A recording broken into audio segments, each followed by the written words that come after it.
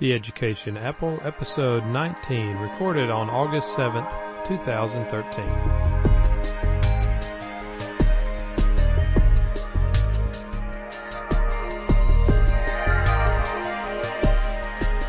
Welcome to the Education Apple. This is Bill Brazil, your host today, and this is the show that discusses Apple technology in the formal classroom as well as in the classroom of our daily lives. We run into technology pretty much everywhere we go these days, so we like to talk about the latest and greatest, the different things that are currently happening in the computer technology area and how it applies to our life. So that's what we talk about here on this show, and we will get into a number of topics here in a minute. But before we do, let me introduce our cast tonight. In addition to myself, we've got Barrett Mossbacker. Barrett is the superintendent of Briarwood Christian School and also publishes an online blog, the Christian School Journal. So Barrett's with us tonight. How are you doing tonight, Barrett? Bill, I'm doing great, and after a bit of a break from the podcast due to vacations and other things, I'm delighted to be back with you and our audience. Yeah, I think our summer is just about over here, so we've had a few breaks here and there, just with life going in different directions, but I believe we're going to be kind of getting back to normal here soon, don't you think? Well, I hope so. I always miss doing it, but I believe you were helping to move some furniture, weren't you? Yeah, we went up to Charlottesville, Virginia this past weekend, long weekend, and took a U-Haul up there with a bunch of furniture. Got my one of my daughters set up in a new house with 3 or 4 other girls, and so they've got a good setup. It was a lot of fun, but I did do a little bit more work than I had. I had planned on working a lot because I knew I was the only one that was going to be doing the majority of it. But my body told me when I got back that I might have done a little bit more than I should have. But I'm doing okay. I'm back in my office chair now, so that's kind of where I belong, I think. Well, we try not to strain you too much here tonight. Yeah, so. this will be good. Just talking through a bunch of items. So we'll go ahead and get started, and we like to take a look around the technology world and what some of the latest happenings from the last few weeks. And so to kick that off tonight, I noticed article that talked about Apple's tablet market share falling a little bit.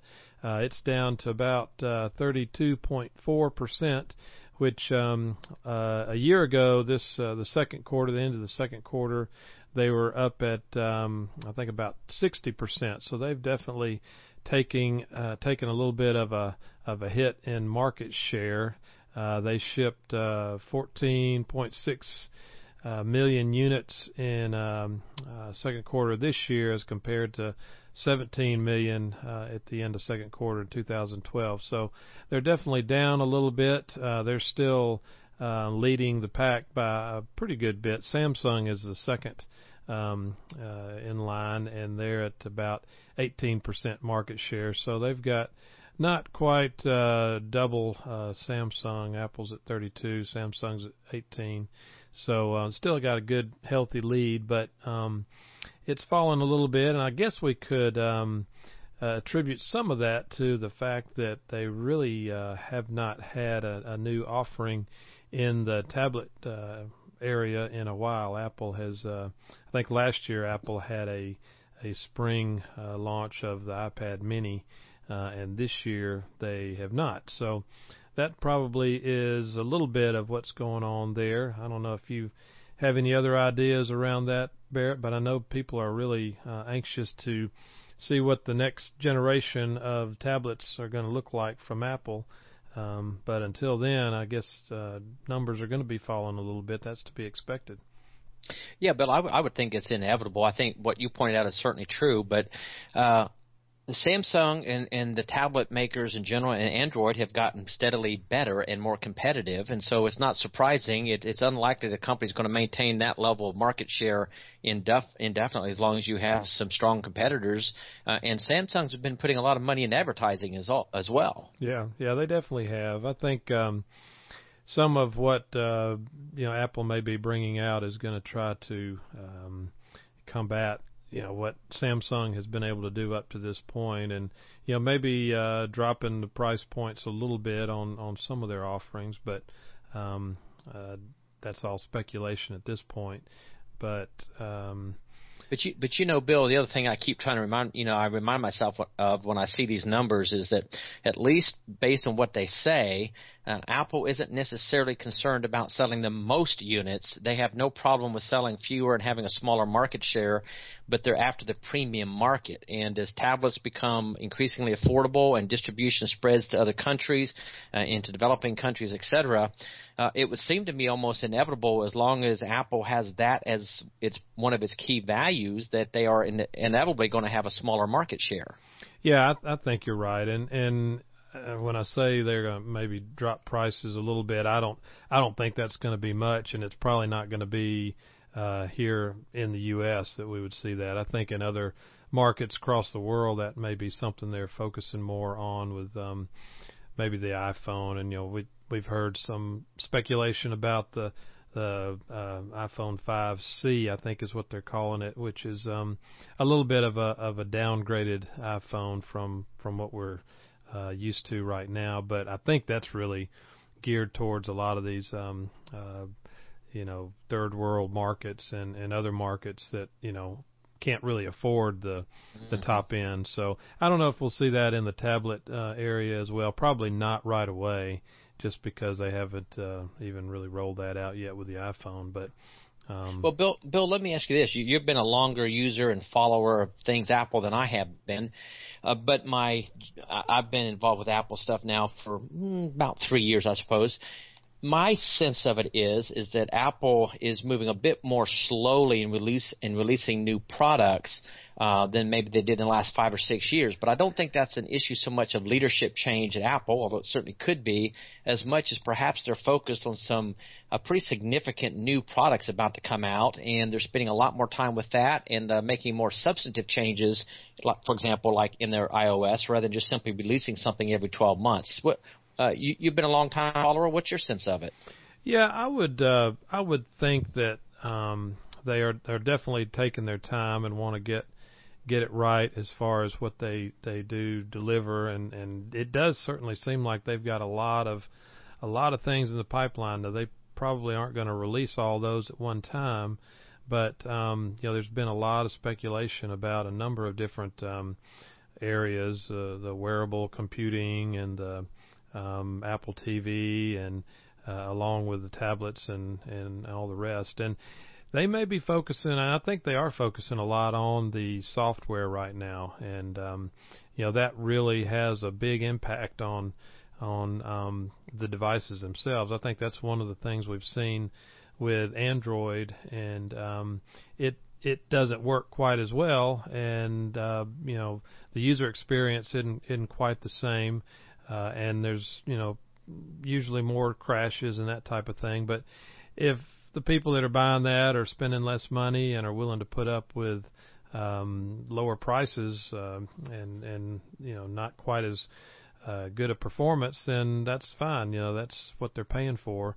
But you're right. I think Apple is still focusing on the premium end of the market, and what they're working on is still geared towards that. But it'll be interesting here in the near future. I guess September, they're going to be coming forth with some new announcements, hopefully, and that'll kind of re-energize the Apple troops, maybe, because we've been waiting a while now to hear what the real deal is, what want to get past the rumor mill, and they're going to have to do that soon. So. Well, I've got my debit card all shined up. Okay, well, good. That's what it's going to take, I think. Don't tell my wife. All right, I won't. All right. But but they have also, and our next topic here is related to work that Apple's doing around iOS 7, I think, and some of the changes they're making geared towards educational purposes. And they have come out with a little bit of news this last week on iTunes accounts for children under the age of 13. Now, that has not been allowed up to this point, and it's been a little bit of a limitation, I think, on some of the educational focus because the way the iPad is being used in education now, and without the younger children being able to have iTunes accounts, that limits a lot of what can be done on the iPad. So they came out with this new approach that they are going to allow children under 13 to have iTunes accounts, but there are some limitations on how that's going to work. I think it's not going to be a situation where children can create their own accounts directly, but since it is in association with schools, I think the approach is going to be the school districts being able to create those accounts for the children once they've gotten permission from parents. So there's still going to have to be the parental permission piece of it, but the schools are going to be able to create those accounts for the students and the younger children to be able to take advantage of some of the features of the iPad. So maybe you've heard more about this than I have, Barrett, being in the educational side of things. Were you aware of this? I was aware of it in general terms, but I actually don't have any more information than what you're talking about at this point.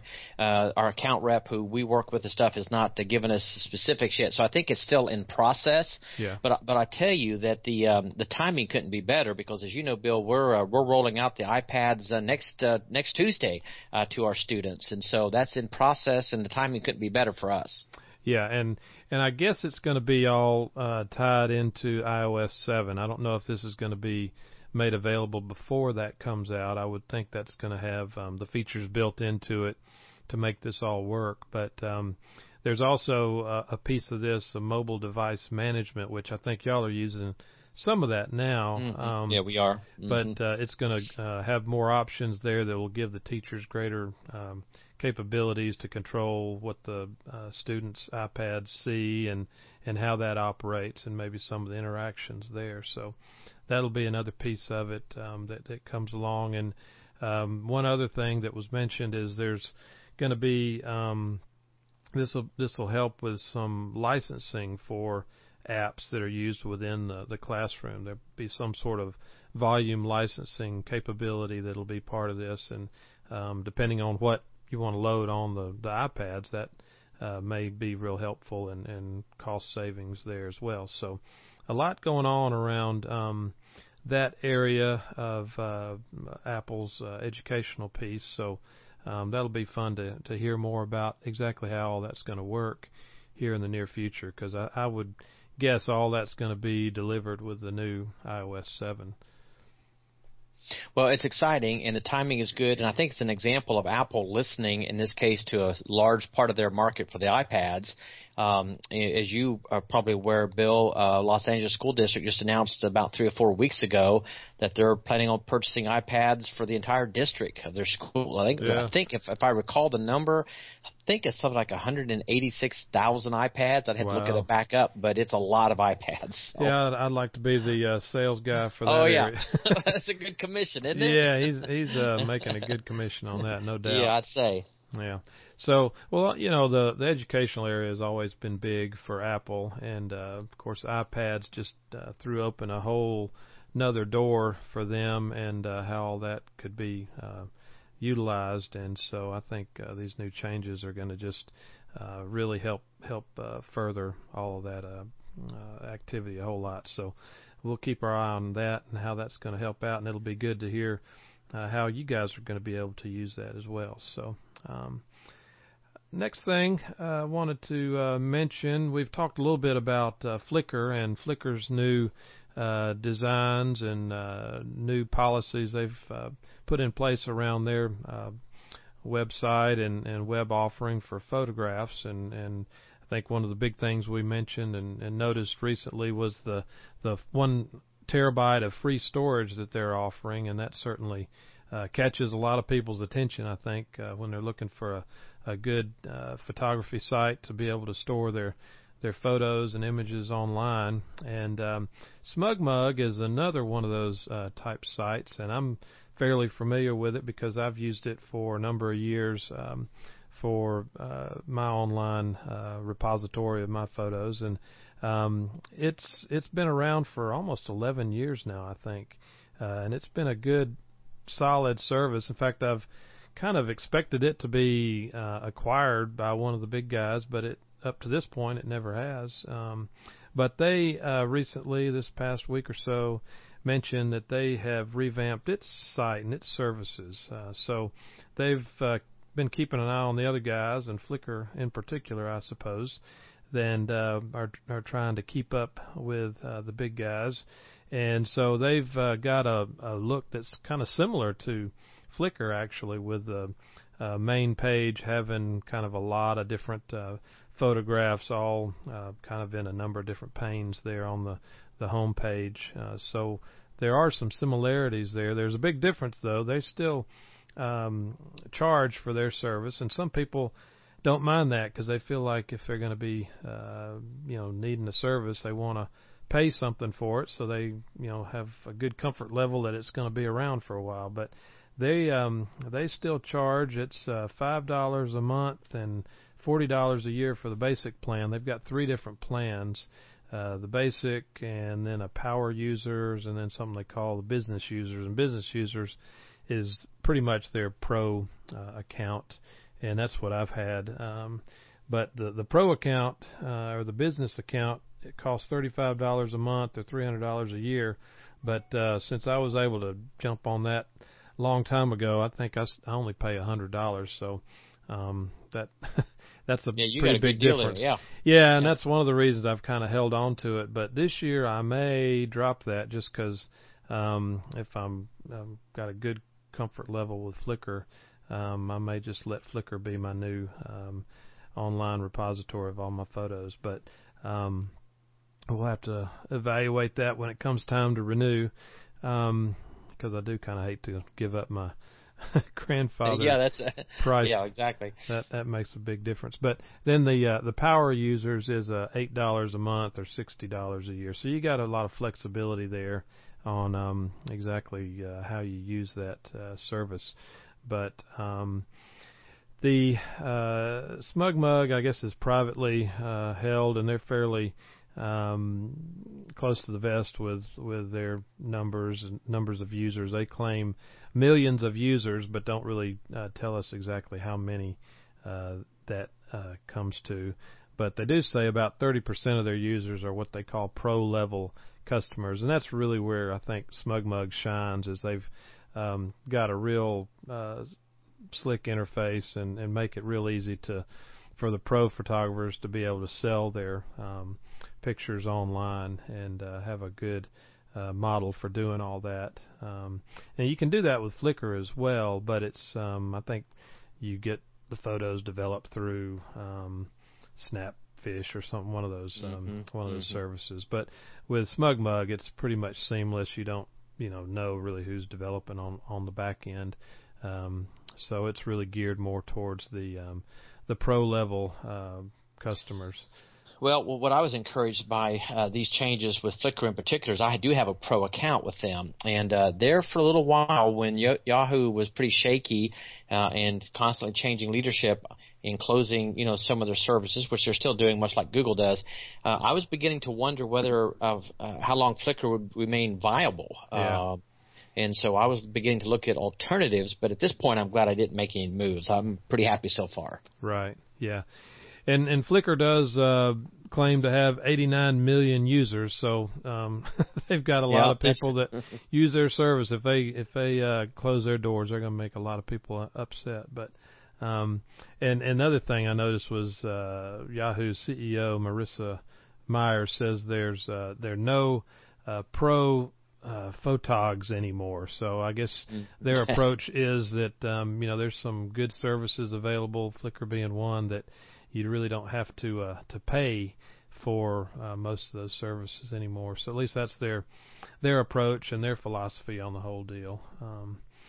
So one other thing to mention about SmugMug is they do have an iPhone and an Android app that work pretty good. The Android app is actually a native SmugMug app, but on the iPhone, there's an app called Camera Awesome, which is what they have chosen to use on that platform to interface with SmugMug. So that's a little bit about that service, and if you're not familiar with either one of them, you might want to check them out, because they do provide a nice service. And anymore, it's probably not smart to have all your photos either on your memory card in your camera, which I know a few people that's where all their photographs are, and that's kind of dangerous. That's scary. Yeah, that's scary. And the next scariest thing is if they're just all on your local PC, because that hard drive is gonna crash at some point, I'm afraid to tell you. Hopefully later as opposed to sooner, but if you can get them online somewhere, that'll give you a lot more peace of mind. So you want to look into some online services like these. The another interesting announcement this past week was something that Google came out with, and it's called Chromecast. Did that catch your attention, Barrett? Did you notice that? Yes, it did. I didn't dive into it too much because I'm such a consistent user of Apple TV and things, but the more I read about it, the more intriguing it looked. Yeah, well, it's interesting. It's a little bit different approach than the Apple TV. The Apple TV is a fairly small device, about, 4 inches square.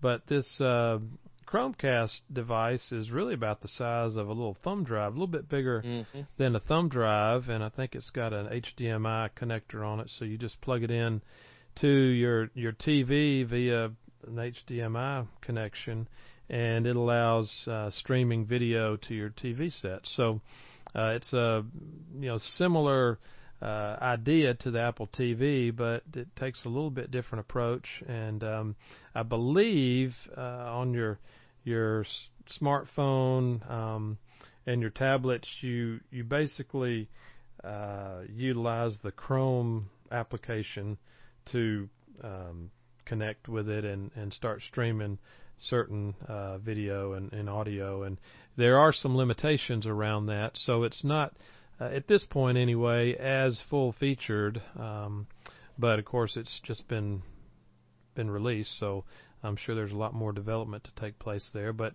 one of the things that I think is of interest is the cost. It's only $39, so it is definitely less expensive than Apple TV, and that's going to catch a lot of people's attention. But it must have been pretty popular when it was introduced, because I believe they had originally offered a 3-month Netflix service promotion along with the Chromecast orders, but I believe in the first week they were so overwhelmed that they had to kill that offering and promotion. So now I wonder if that. Yeah, I wonder if that was a Google being overwhelmed in terms of the cost they were paying Netflix, or if Netflix was being overwhelmed with the ability to keep up with it all. Do you have a sense of who would have struggled the most with that? I really don't. I imagine they had maybe Netflix had a number in mind that they wanted to hit in terms of freebies or promotions, and once that happened, I would be surprised if the service was overwhelmed by users, because you know how when you buy something, a lot of times you don't really kick in using it very heavily, and until a little bit later down the road. So I would be shocked if it was a matter of just service being overwhelmed, but I bet it was more in terms of the number of freebies that they were wanting to give out along with the promotion. But it definitely exceeded their predictions and expectations. So sure, they had a budget for it, and they reached it pretty quickly, I suspect. Right.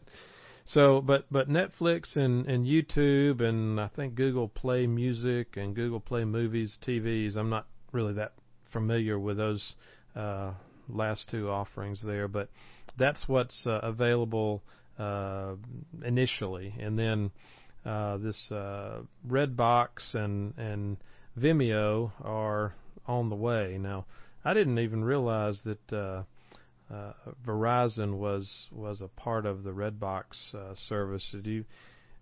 I did. That they had purchased Redbox not too long ago. Oh, okay. I must have missed that. But yeah, that works well for them because Verizon's colors are red, so the Redbox movie rental deal fits right in, I guess. But this is indicating that they're planning on taking that online and I guess streaming movies through that service as well. So those have been announced and plan on launching on the Chromecast devices soon. And then I think others have also expressed an interest. Pandora, AOL, and I'm not sure what AOL would offer there. I haven't really seen AOL on any of the streaming services that I've seen. And then Revision 3. Revision 3 is kind of an online TV offering. I've watched a number of, they have a number of different types of programming on that service. So those all ought to be good services and provide some good offerings for Google and the video side of things. One thing though I thought was interesting is I'm not much for listening to music on my TV. I don't know if you do much of that or not, but I know most of the cable offerings and the TV offerings have a lot of music channels, but there's other ways that I think I like to listen to music as opposed to having my TV running just to hear audio. I don't know. Do you feel the same way about that? Yeah, I mean, I've done it maybe once or twice. Have something, just to flip it on like Pandora or something of that nature and let it run for a little bit because I happen to have the TV on anyway. Yeah. But for the most part, no, I don't either. So I don't see how that could be a big draw. Well, there must be a number of folks that do that. I know my parents do. They like listening to music, and I guess it's just easy to do that. Maybe if you don't have a lot of options or don't want to fool with other ways of getting your music piped in, it's just well, do they have good? Do they have surround sound and good theater speakers and things? That would make a difference, I would think. But yeah, that would be a benefit, I guess. No, they don't really, but you could definitely do that. Now, I what I really like and what I've got set up at my house is utilizing the not Apple TV, but the airport. The Airport Express has the ability to plug in speakers and plug into a audio setup, and that's what I do with mine, and that works really well. I can play music from my phone, any of my computers, and tap it into my main audio system. It has speakers all over the house, and I can control each one of those. So that's, to me, a lot more efficient and effective way to tap into the online music. But this is just another way, I guess, and might make it a lot easier for some people that don't have all the rest of that type thing set up. So, but I guess it's easy for them also just to make those applications available, and it looks like they've got a lot more services for people. So that's another thing that benefits them, at least while they're trying to beef up all the different products that they've got to add into that. So, but that'll be fun to watch how people respond, and obviously so far it's been a pretty big hit. I don't know if that's just been novelty or if that's going to last, so we'll have to keep an eye on that. You're not risking much for $39. That's right. Yep, that's almost a throwaway. I mean, yeah, you give a lot of those away for presents or whatever, and it's not a big deal. So they'll probably sell a bunch of them, especially at that price.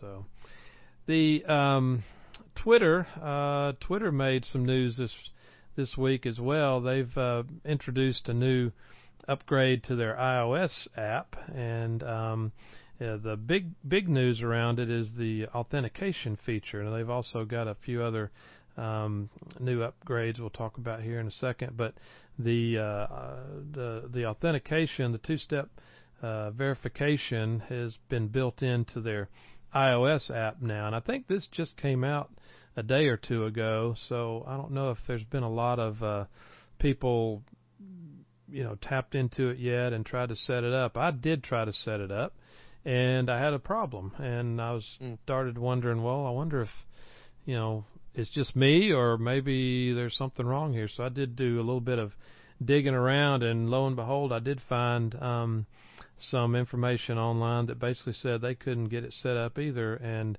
it appears to be a problem with the app. So have you tried it yet, Barrett? Have you no, because I've been using a Tweetbot. Okay. So I'm wondering if they have two-factor authentication through their website, just as a process in general. But right now I use Tweetbot. Okay. Well, and the way they had rolled it out initially was for Twitter, you had they would send a text message. So if to the phone. So if I was wanting to log into Twitter on a computer somewhere, I have set up my phone to be kind of the authentication mechanism. So I get a text message there, and it gives me the code, the number that I need to plug into my login, and that so the SMS piece of it was how they did it initially. But now with this new upgrade to their app, I think it's going to be even easier. The way it's supposed to work is if somebody or you log in on your computer, then you get just a little pop-up in your app that just basically says, allow authentication or not. You don't have to even key in any additional numbers. You just tap the button that says OK. But it also will give you a little bit more information, which could be real helpful because in addition to the fact that a login request is being made, you get to see details about the browser that's being used to log in, as well as an approximate location of the access. So, normally it's not going to be a big deal, but if somebody across the world is trying to hack into your account, that's going to show you right away that, somebody in the Middle East is trying to get into your Twitter account. So I'm pretty sure it's the NSA, Bill. Well, yeah, they might be catching a lot of NSA agents that way. I don't know. Yeah, there you go.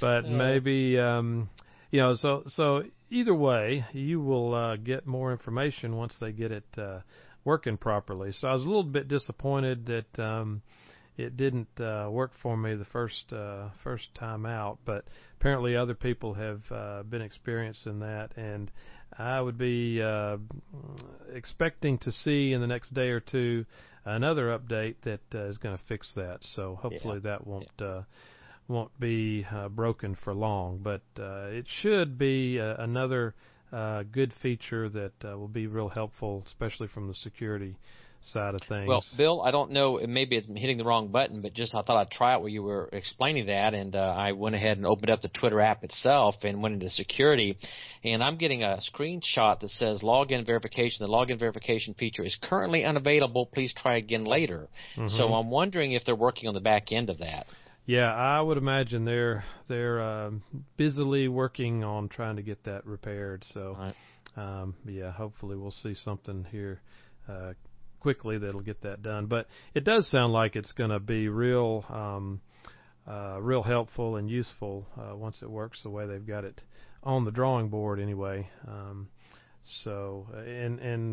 With so much going on in the security area these days, it just cannot hurt to be that much more vigilant about taking care of your different accounts. And these guys at Twitter, I think, are trying to lead the way with making it more secure. So I imagine we'll see other apps doing the same thing pretty soon as well. But we'll have to talk security at a later date, Barrett, because I've really gotten a lot more interested in that area recently, and I read a good book called I think it's just titled Worm, which is all about the Conflicker virus that I guess came out I don't know 5-7 years ago or whatever, but it's really interesting and provided some really good insight just in that whole area of viruses and malware and what can be done and what can be done to combat it, and that's just a whole other topic, but we'll have to spend a podcast on that sometime because it's amazing, what's out there, what we really don't even realize or recognize, and I just think that's going to become a bigger and bigger issue and area of that we need to, just be concerned with and take it seriously. I think, you hear about it, but a lot of people just really don't take it all that seriously, I don't think, just because we don't see it happen very often. Well, I tell you, I'm in the same kind of same perspective on that, Bill, and I've gotten a lot more serious about it myself, and I have two-factor authentication set up on everything I have pretty much. But in addition, I now run VPN all the time. Do you? Yes, just, I'm in coffee shops and things all the time, and the more I read, the more concerned I became how easy it was for people basically to patch into what you're doing. And so I pretty much run VPN on all my computers and iPad and everything else continuously, except at home. Yeah. If you're out in public, at a Starbucks or using public Wi-Fi or anywhere, that's definitely the approach to take because, you're opening yourself up to a lot of issues, potential issues there if you don't use some sort of security like that. So, but that's a big old field, big area that we could spend all night talking about. But we'll try to carve out a podcast in the near future on how to kind of boil that down to layman's terms and make that something that our listeners can take advantage of. So back on topic here, just a couple other things about the Twitter app that they've added. They've added a way to view photos if you're going to look at other people's photos in a kind of a gallery format. So again, the photography and photos area is just really a focal point these days, so Twitter has recognized that and trying to make that a better user experience. So they've got a little bit of a gallery approach to being able to view other people's photos that way. And then they said they're more control in creating and editing lists, and I'm not real sure what they mean by that. I don't know. Do you have any idea what they're talking about? No. I have lists, but I frankly don't use them that much. Yeah. Okay. Well, we'll have to spend a little time trying to figure that out because I really can't expand much on that right now. And then the only other upgrades revolve around just optimization, speed, getting into the application, and making it a smoother in-app type experience. So that's what's going on with the Twitter app. If you do use Twitter, the Twitter official app on your iPhone or your smart devices. So, all right, well, we're going to jump down then into what I like to call the fun category, and this is some applications that I noticed that kind of caught my attention that I think a lot of people might be interested in checking out. The first item is around something that we've talked a little bit about, these wearable activity tracking devices, and that seems to be a hot area these days. That there's a new company called Shine. Well, no, the company itself is called Misfit. I like the name of the company. Mm-hmm. And they've created a product called Shine, which is a very slick-looking little device. Is about the size of a quarter, and I guess it's one of the smallest activity tracking devices that's come out so far. And but it will track your activity throughout the day, and there's just some very simple kind of ways that it notifies you of your activity level. The device itself, it's so small it doesn't really have a lot of surface area to give you feedback, but there are little lights that shine through little micro holes that are in this device, and that indicates your activity level for the day. Now, it does have a really slick iPhone app that goes along with it that will interpret all that for you, and you can download the memory and the activity to your iPhone app, and then that gives you a lot more detail about what you've done and how many steps you've taken, and if you've met your goals and all that type of thing.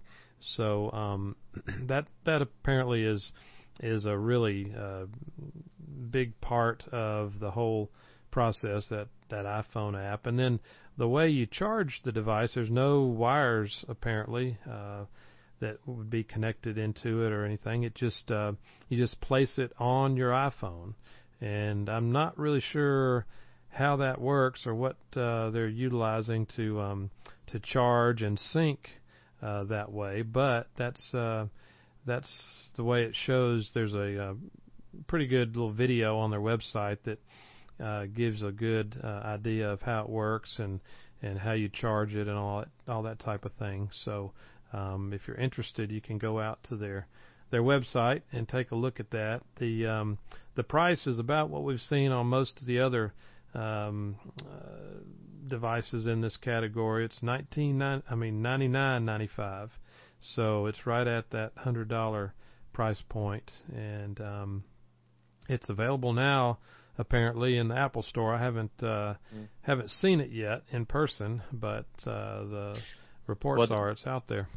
Well, that's the one wearable tracking device that I have actually been interested in. Partly because you could actually wear that rather discreetly and with professional attire, rather than a wristband or something. It just looks kind of out of place in professional circles. But I'm holding off until I see if Apple releases an iWatch and if it has any type of tracking mechanisms built in. If it does, and I like the watch, that might be the way to go. If it doesn't, the Misfit's probably the route I'm going to take. Yeah. Have you seen one in person yet? No, but I've read and looked at a lot of them, and that's the one that intrigues me the most. Yeah. Well, it does look really nice, and they show that you can. It does have a little band that you can get that you could wear it around your wrist, or you can wear it on your lapel, or kind of as a necklace type thing. In addition to, I guess you could just put it in your pocket, or even inside your jacket or whatever. I see. I think that's the thing. If you throw it in your pocket or even clip it to your belt a little bit, it's so small. Excuse me. And well designed that no one would think twice about it. Yeah, exactly. So that's a neat little device that is available now. And the other things to mention about it are that they raised $845,000 as a Indiegogo campaign. Now, I hadn't really followed that site. Is that similar to the Kickstarter?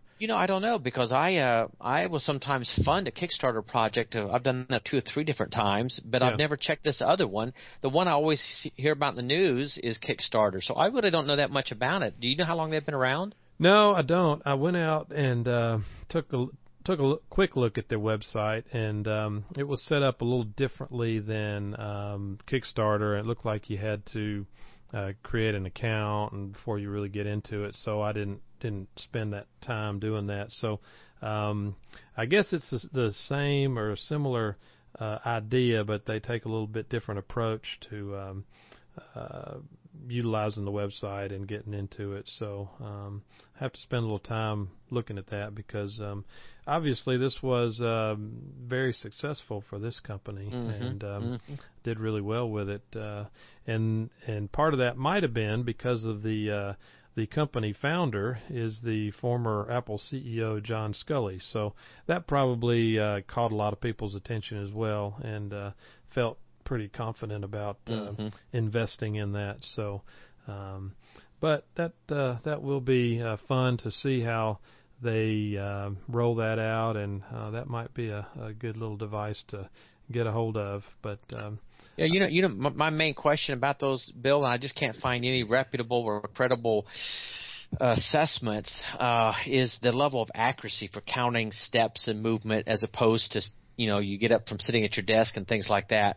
Have you seen anything that kind of verifies the level of accuracy of these devices? Well, yeah, it's interesting you mentioned that, because I did run across a article recently about that, where somebody had taken maybe about 3 or 4 of these devices and done some comparison, and they do vary a bit, and they're not real precise. I think it's more just a good baseline type of an approach to your activity, and they do vary a good bit, and I don't know that any of them are going to really be real precise, because there's just a lot of calibration that would have to take place, because everybody's steps are a little different, and I imagine they're going to be making some improvements on that, but just straight out of the box, it's not going to be real accurate,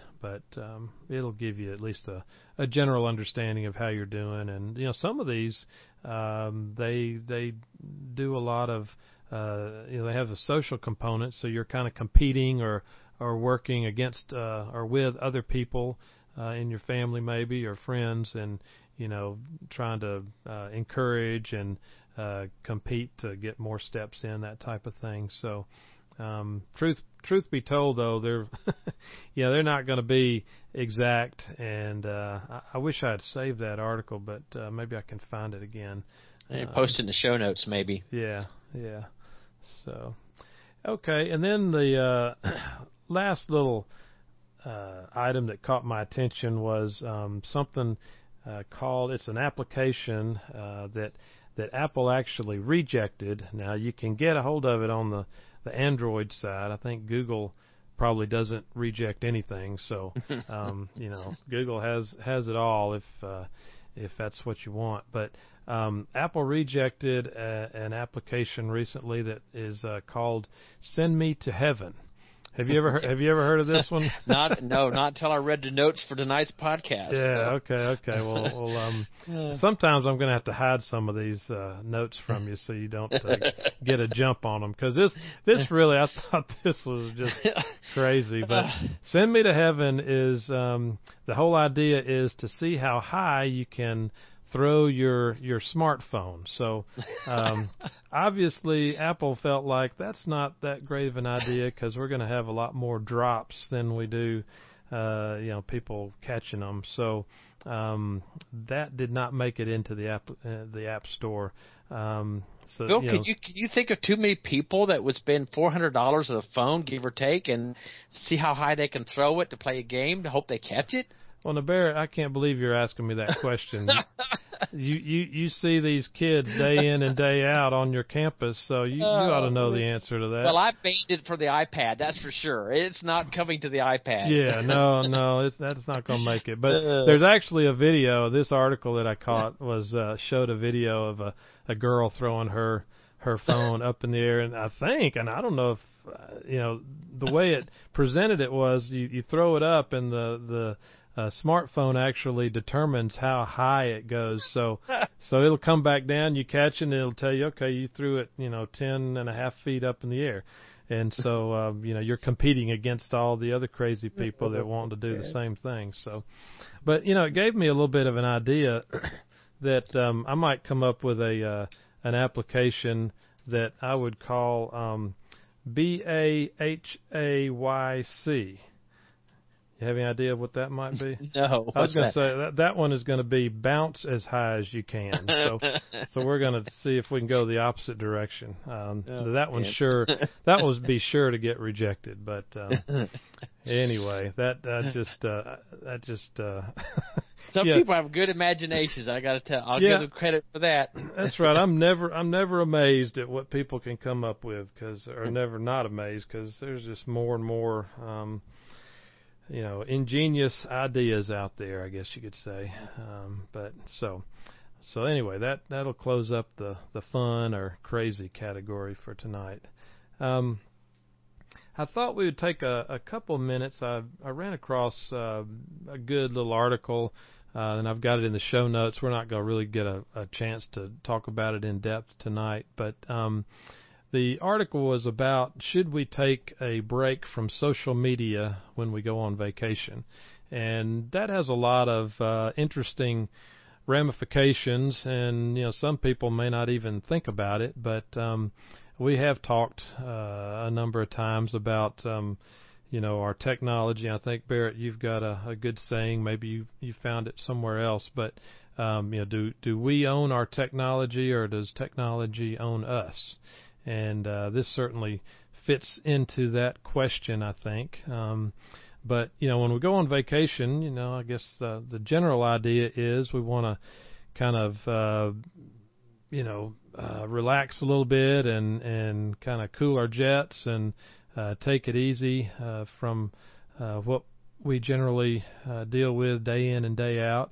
And social media is one of those things. Now, there's several questions to ask. Is it constant connectivity an inevitable side effect of our always on modern age?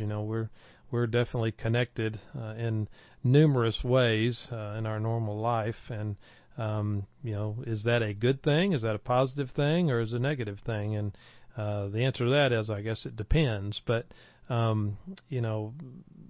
we also need to recognize if there's side effects from being too connected, or if there's side effects from disconnecting from our modern technology and modern communication. So I know I'd lead a group down to Nicaragua every spring break from the school, and one of the things that I just thoroughly enjoy about that is totally getting away. I mean, that's definitely a different environment. It's a much less connected environment, and it's just nice to be away from technology for the most part when I'm there. And it's important, I think, to really have a time away from that so that we can reflect and disconnect, because reflecting is important. And sometimes when we're so connected,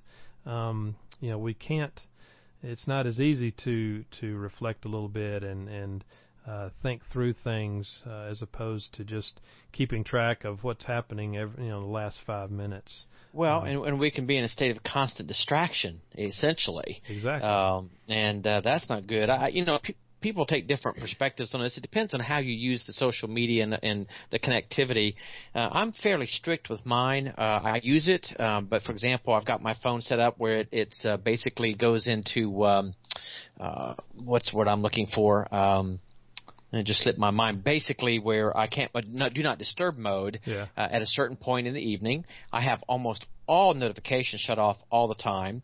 Facebook is restricted just to immediate family, so I have relatively few friends on Facebook per se, but I have a lot that I follow, and quite a few that follow me on Twitter, because that's for a different purpose. And so when I'm on vacation, for example, I will designate 30 minutes to 45 minutes in a given day to keep up with some essential emails at the school, whatever it might be, and I might use social media to connect with family. I might Skype them, whatever I might do, but that's just part of the family connection at that point. Absolutely. So it's just a matter of setting the right parameters of what you want it to do for you, and make sure you're controlling it. Right. Yeah, I think there's definitely some lines to be drawn, and a couple of things that this article pointed out was several terms that I wasn't really familiar with, but smosting. Have you ever heard of smosting? Yes, I had read about that before. Yes. Okay, yeah, that's the social. And FOMO, yeah. Yeah, social media boasting. So if we're using our social media to, create a persona that may not even really be accurate, or that we're just boasting about all the wonderful and great things we're doing, that's not necessarily good. And then the FOMO, the fear of missing out, which makes us really unwilling to tune out the noise from all the different social networks. And there's definitely a nice stream of information that we can take advantage of, but if we're concerned about missing one or two little things along the way, that's just going to drive us crazy. So, I've discovered, Bill, that I guess unless I miss an alert about a major catastrophe that may affect me, my life doesn't end and the world doesn't end if I miss a week of a Twitter post. Exactly. Yeah, and that's one of the good things of going down to Nicaragua is that when I come back, I don't think anybody's really missed me. So, but that's not bad. That's not a bad thing. I mean. I do like to kind of disappear for a while, and it really does put things in perspective, I think. And that's, for me, just a healthy exercise, along with all the other great benefits of that trip. So, it's just, again, like I say, it's something that we really need to be aware of, because I think a lot of people, don't even recognize the pitfalls or the issues that are there. So it's important to step back and recognize that, because there's just a lot that this social media takes from us if we're not careful. And in the past, it used to be where the only access we had was through our computers on our desktop or laptop, but now with the smartphones, it's with us 24 hours a day. So that's another piece that used to be we had to get up from the computer and leave it, but nowadays we don't have to do that because it's in our pocket with us all the time. So, but the bottom line is it's all about moderation, and we just have to be aware of the issues and the effects, and there's a number of different ways to deal with that, and it's important to recognize it. So there's more information around this article, and it'll be in the show notes if you really want to dig into it further. I thought it was good. Just pointed out pros and cons and pitfalls and things to be aware of around that. And as we're taking our vacations and enjoying the summer, we certainly don't want this kind of thing to distract from it if at all possible. So it might be worth taking a look at. So. Anything else there in closing that subject, Barrett? No. I think that's the essence of it. That again, we in moderation, and we control it rather than the other way around. Right. All right, and so we'll just move on into our last segment then, and begin to wrap things up. We do like to spend a couple minutes and talk about a favorite app and Twitter following that. We have. So, Barrett, I'm going to see what you've got for us on the app and Twitter picks for this week. Sure. Well, for my app pick, it's called Scapple, Scapple. And as the listeners may recall, I'm a big Scrivener user. And Scapple is produced by the same company, Literature and Latte, that produces Scrivener.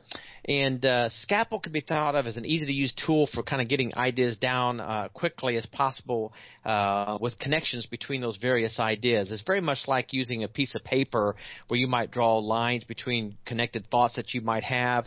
It's a bit of a brainstorming software, but it's not exactly mind mapping. It's really more jot and connect rapidly, just to try to get your thoughts down and where those connections might be. And it's a very inexpensive application. I think it's about $15 on your desktop, and it connects with Scrivener. And I found it a very useful way to jot down ideas for writing projects that I might have, or even presentation projects as well.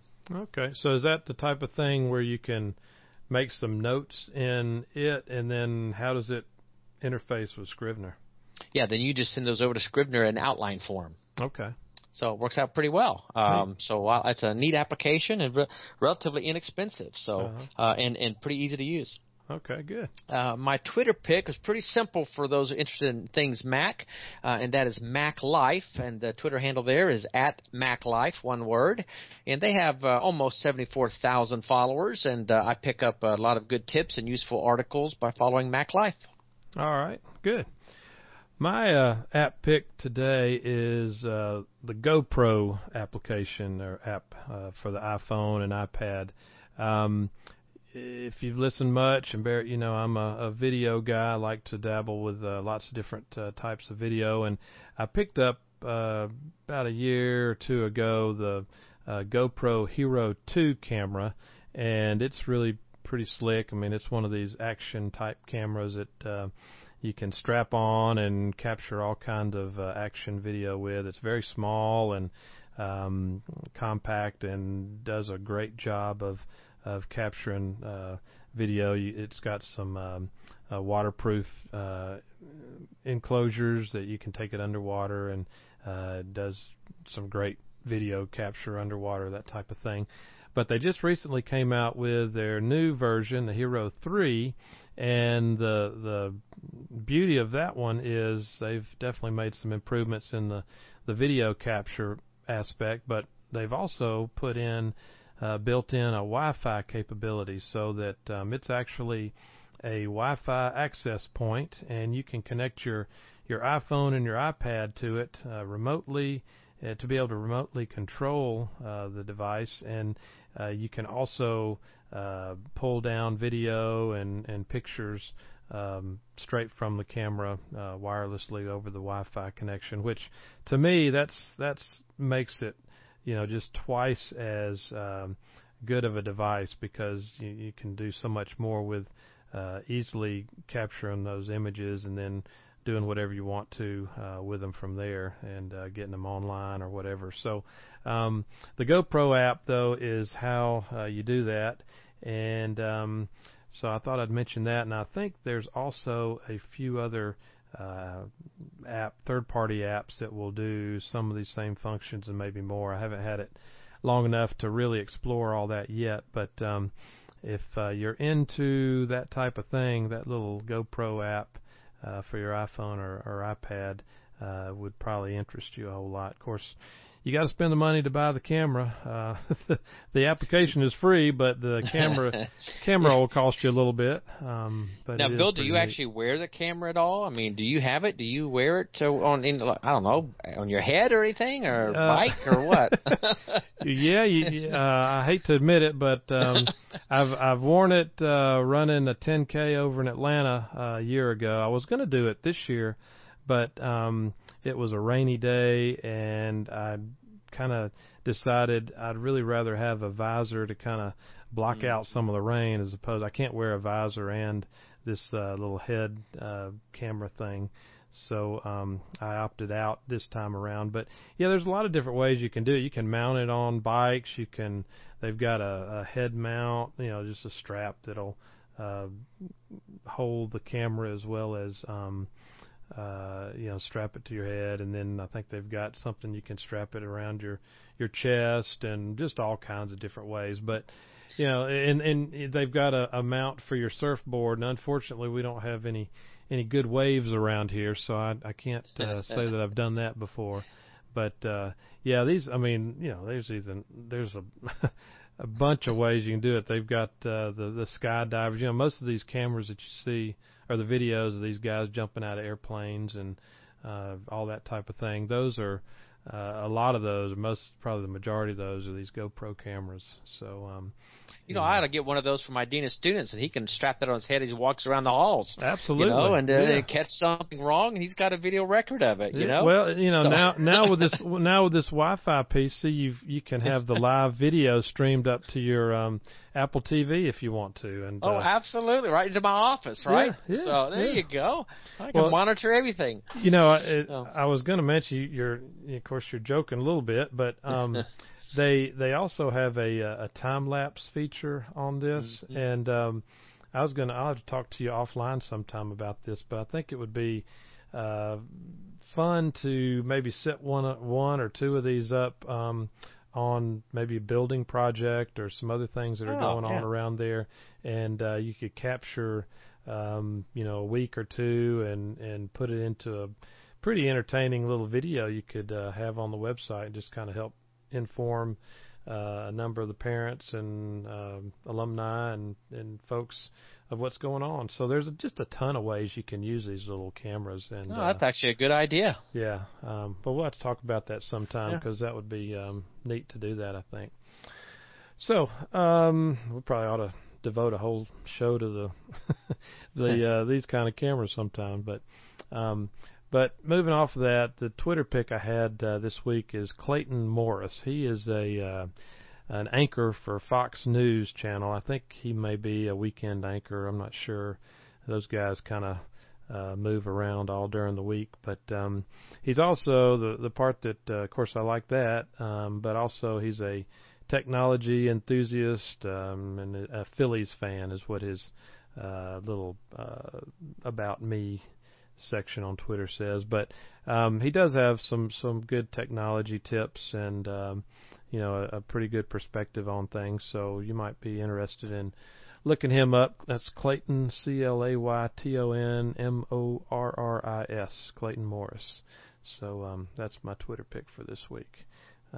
Another thing I was going to mention, just to kind of tie in with a previous topic we were talking about, he apparently has a SmugMug account and just updated his layout with the new SmugMug layout features that they've got. And I looked at it real quick, and it's real slick. I mean, it's a very nice presentation of that website and photographs there. And he's at claytonmorris.smugmug.com if you want to look at how that SmugMug page looks.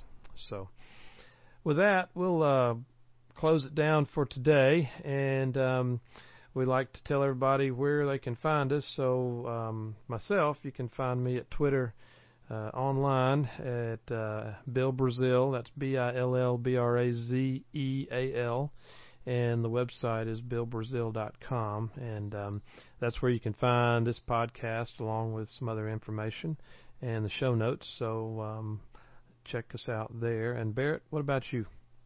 They can find me on Twitter at bmossbacker. That's BMOSBACKER. And they may be interested in the ChristianSchoolJournal.com. All right. Very good. Okay, well, we'll close it down at this point. And as always, if you find this of value, be sure to tell your friends, and be watching for our next episode. Should be coming out in several weeks from now. So until then, so long for now, and thank you for listening.